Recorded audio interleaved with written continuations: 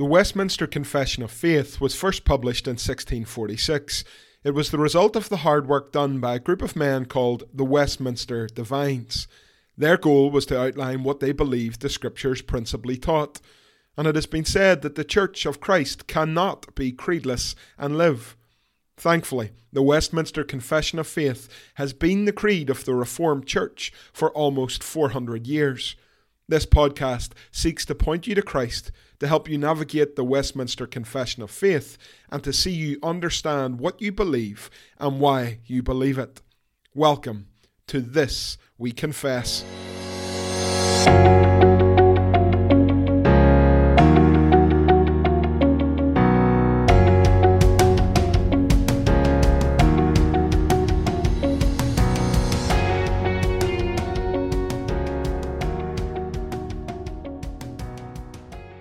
The Westminster Confession of Faith, Chapter 25, Of the Church, Paragraph 1. The Catholic or Universal Church, which is invisible, consists of the whole number of the elect that have been, are, or shall be gathered into one, under Christ the head thereof, and is the spouse, the body, the fullness of him that filleth all in all. Welcome to episode 71 of This We Confess, a walk through the Westminster Confession of Faith.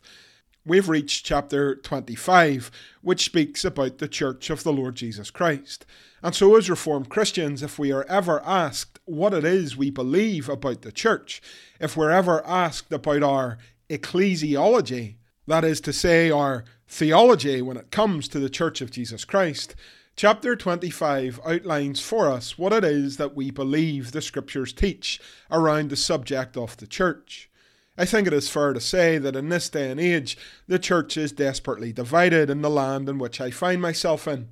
Every town and village and city in Northern Ireland has multiple churches, and indeed multiple church planting movements, because after all, what Northern Ireland needs more than anything else is more churches that we can add to the already long list of fellowships that call Northern Ireland their home.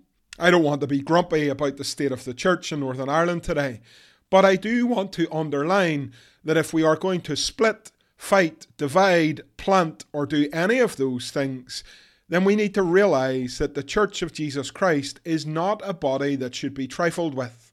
It is a tragedy when Christians cannot get along, and it is a tragedy when the remnant of a church split moves down the street in the very same town and starts a brand new work. My brothers and sisters, we must, I believe, realise that the Church of Jesus Christ is an incredibly significant body.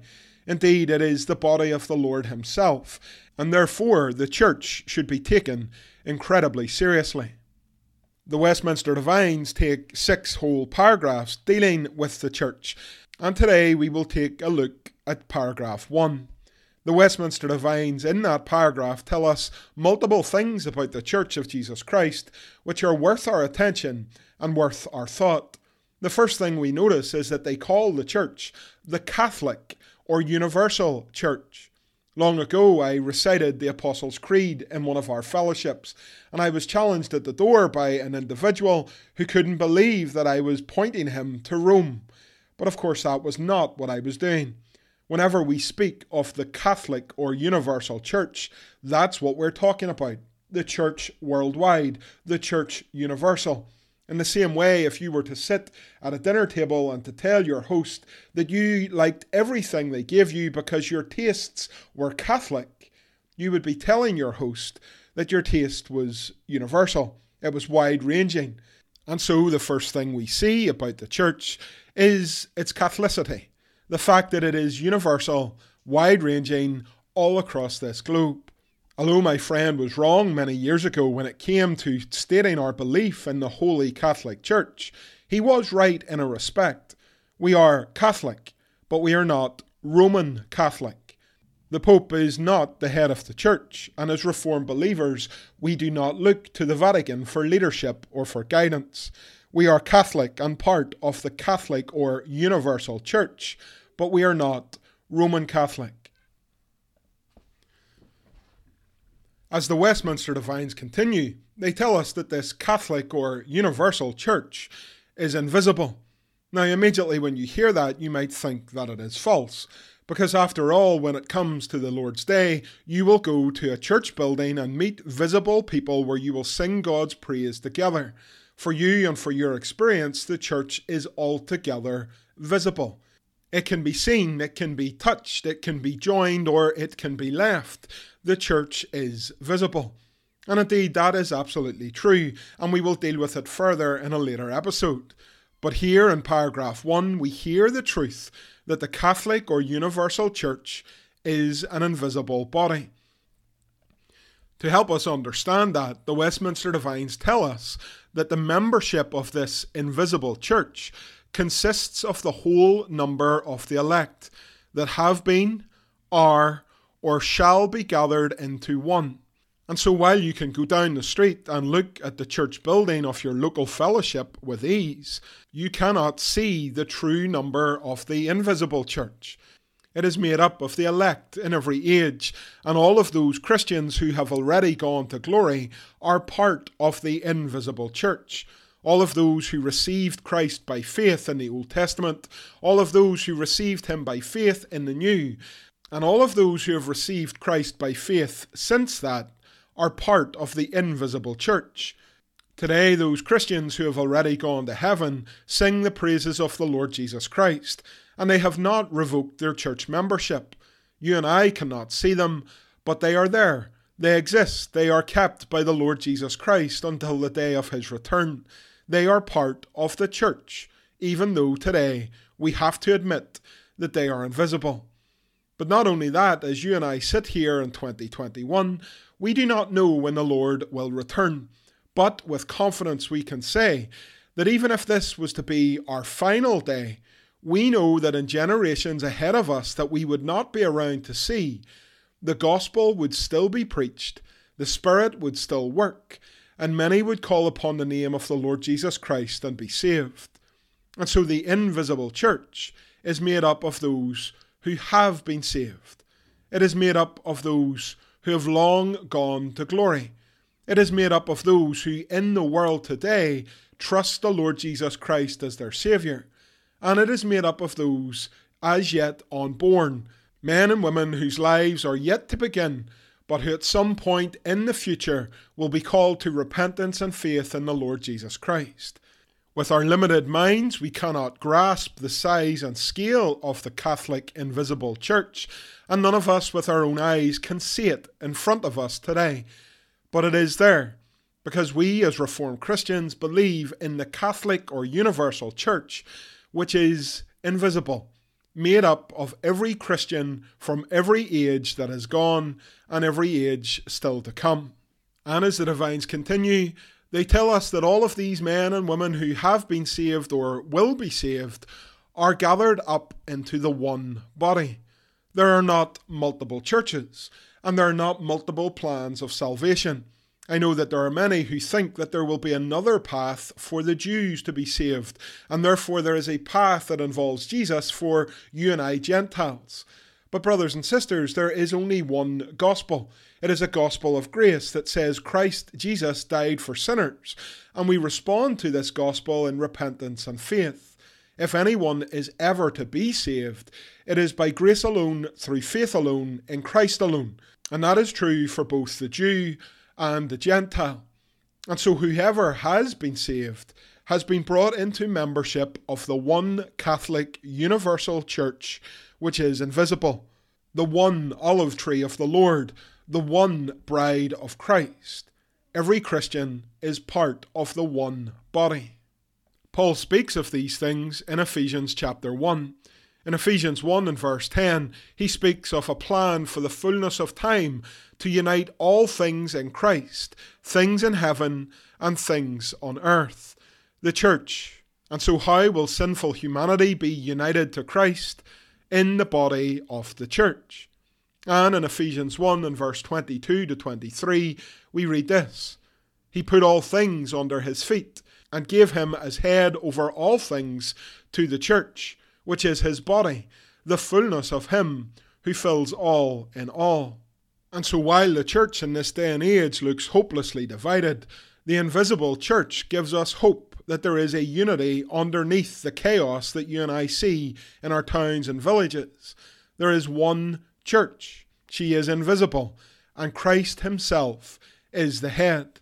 Today we do not recognize Queen Elizabeth II as the head of the church, nor do we recognize the Pope in Rome as the head of the church.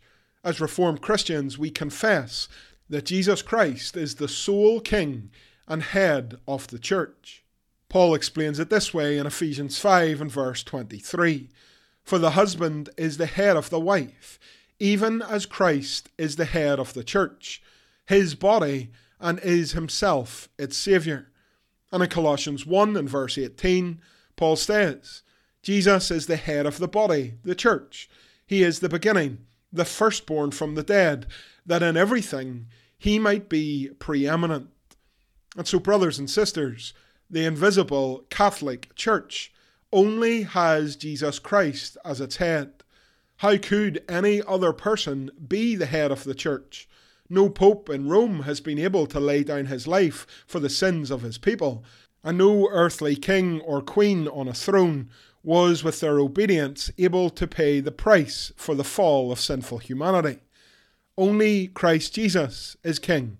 Only Christ Jesus is the begotten Son of God, and only Jesus Christ can rightly be said to be the King and head of the church. Anyone else who claims such a title for himself or herself needs to seriously step back and consider what it is that they are laying claim of. Jesus is the head of the church, and it is Jesus who subdues us and gathers us to himself. It is Jesus that makes us members of his bride, the church. It is Christ and Christ alone who rules over us by his word and spirit. And it is Jesus who one day will return, and every eye will see him and every one will stand before him. But it is only the church of Jesus Christ that will be welcomed into heaven. As paragraph 1 comes to a close, the Westminster Divines give us some images which are helpful to understand the relationship between the invisible church and Christ the head. We read as the paragraph closes that the church is the spouse. In Ephesians 5 and verse 32, Paul relates the gift of marriage to Christ and his church. He writes, "This mystery is profound, and I am saying that it refers to Christ and the church." And so when we speak of the church and we speak of Jesus, it is appropriate that we use the language of a husband and wife. The church is the bride of Christ, and the church is the bride for whom Christ died. So just as a husband rules over and loves and cares for his wife, and just as the wife will submit and honour her husband, here is the relationship between Christ and the church. Not only that, the Westminster Divines tell us that the church is the body of Christ. And we've already touched on this. Jesus is the head and the church is the body. We see here the interconnectedness of Christ and his church. We can do nothing without him. We do not exist without him. We need him for every single decision, whether large or small. The church belongs to Jesus. He is the head, and we, the church, is his body. And as this paragraph closes, the Divines write that the church is the fullness of him that fills all in all. I hope you paused at this point to wonder what it is that the Westminster Divines are talking about. They seem to suggest here that there is something lacking in Christ, something that needs to be filled up in Jesus, and that lack is met by the church. Maybe that modern song that says God did not want heaven without us, perhaps that was true after all. That's not what the Divines mean. We do not fill any lack in the Lord. But we must say with Paul in Ephesians 1 and verse 23 that the church is Christ's body, the fullness of him who fills all in all. As we ponder these things, Chad Van Dixhoorn is very, very helpful. He says, "What is a king without his kingdom? What is a head without a body? What is a mediator without all his people?" There is a very real sense, says Chad Van Dixhoorn, in which the church is the fullness of the one who in himself fills all in all. So the church does not meet a need or a lack in the Lord Jesus Christ. But as Christ is our King, we are his kingdom. As Jesus is the head, we are his body. And as Jesus is the only mediator between God and man, we are his people. And so it is right and good and proper to say that the church is the fullness of him that fills all in all. Brothers and sisters, as we close today, I hope immediately you see that even in one short paragraph, that the Westminster Divines take the Church of Jesus Christ incredibly seriously. They have 6 paragraphs, and we will look at every single one of them as we seek to develop a reformed ecclesiology, or reformed thinking on what the church is. But today I will leave you with just a simple reminder that the church is not this mundane, boring, dull body that can be treated however we want in this day and age. But instead, the church is Catholic. It is invisible. It consists of the whole number of the elect people of God from every age. And the church is the body, and Christ is the head.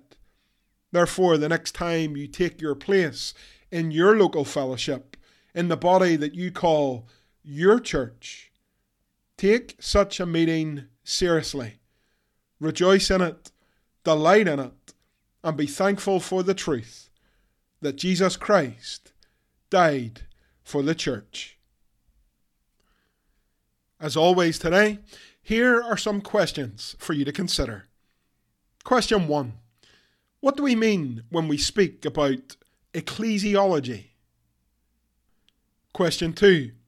When we say together the Apostles' Creed, we confess that we believe in the Holy Catholic Church. Why is this an entirely uncontroversial statement for a Reformed Christian to make? Question 3. The Westminster Divines tell us that the Church of Jesus Christ is invisible. Who then makes up its membership according to paragraph 1? Question 4. Why can a king or queen or a pope in Rome never be considered the head of the church? And question 5. What are some of the ways that the scriptures speak of the relationship between Christ and his church? That's all for today. As always, my name is Scott Woodburn, and until next time, this we confess.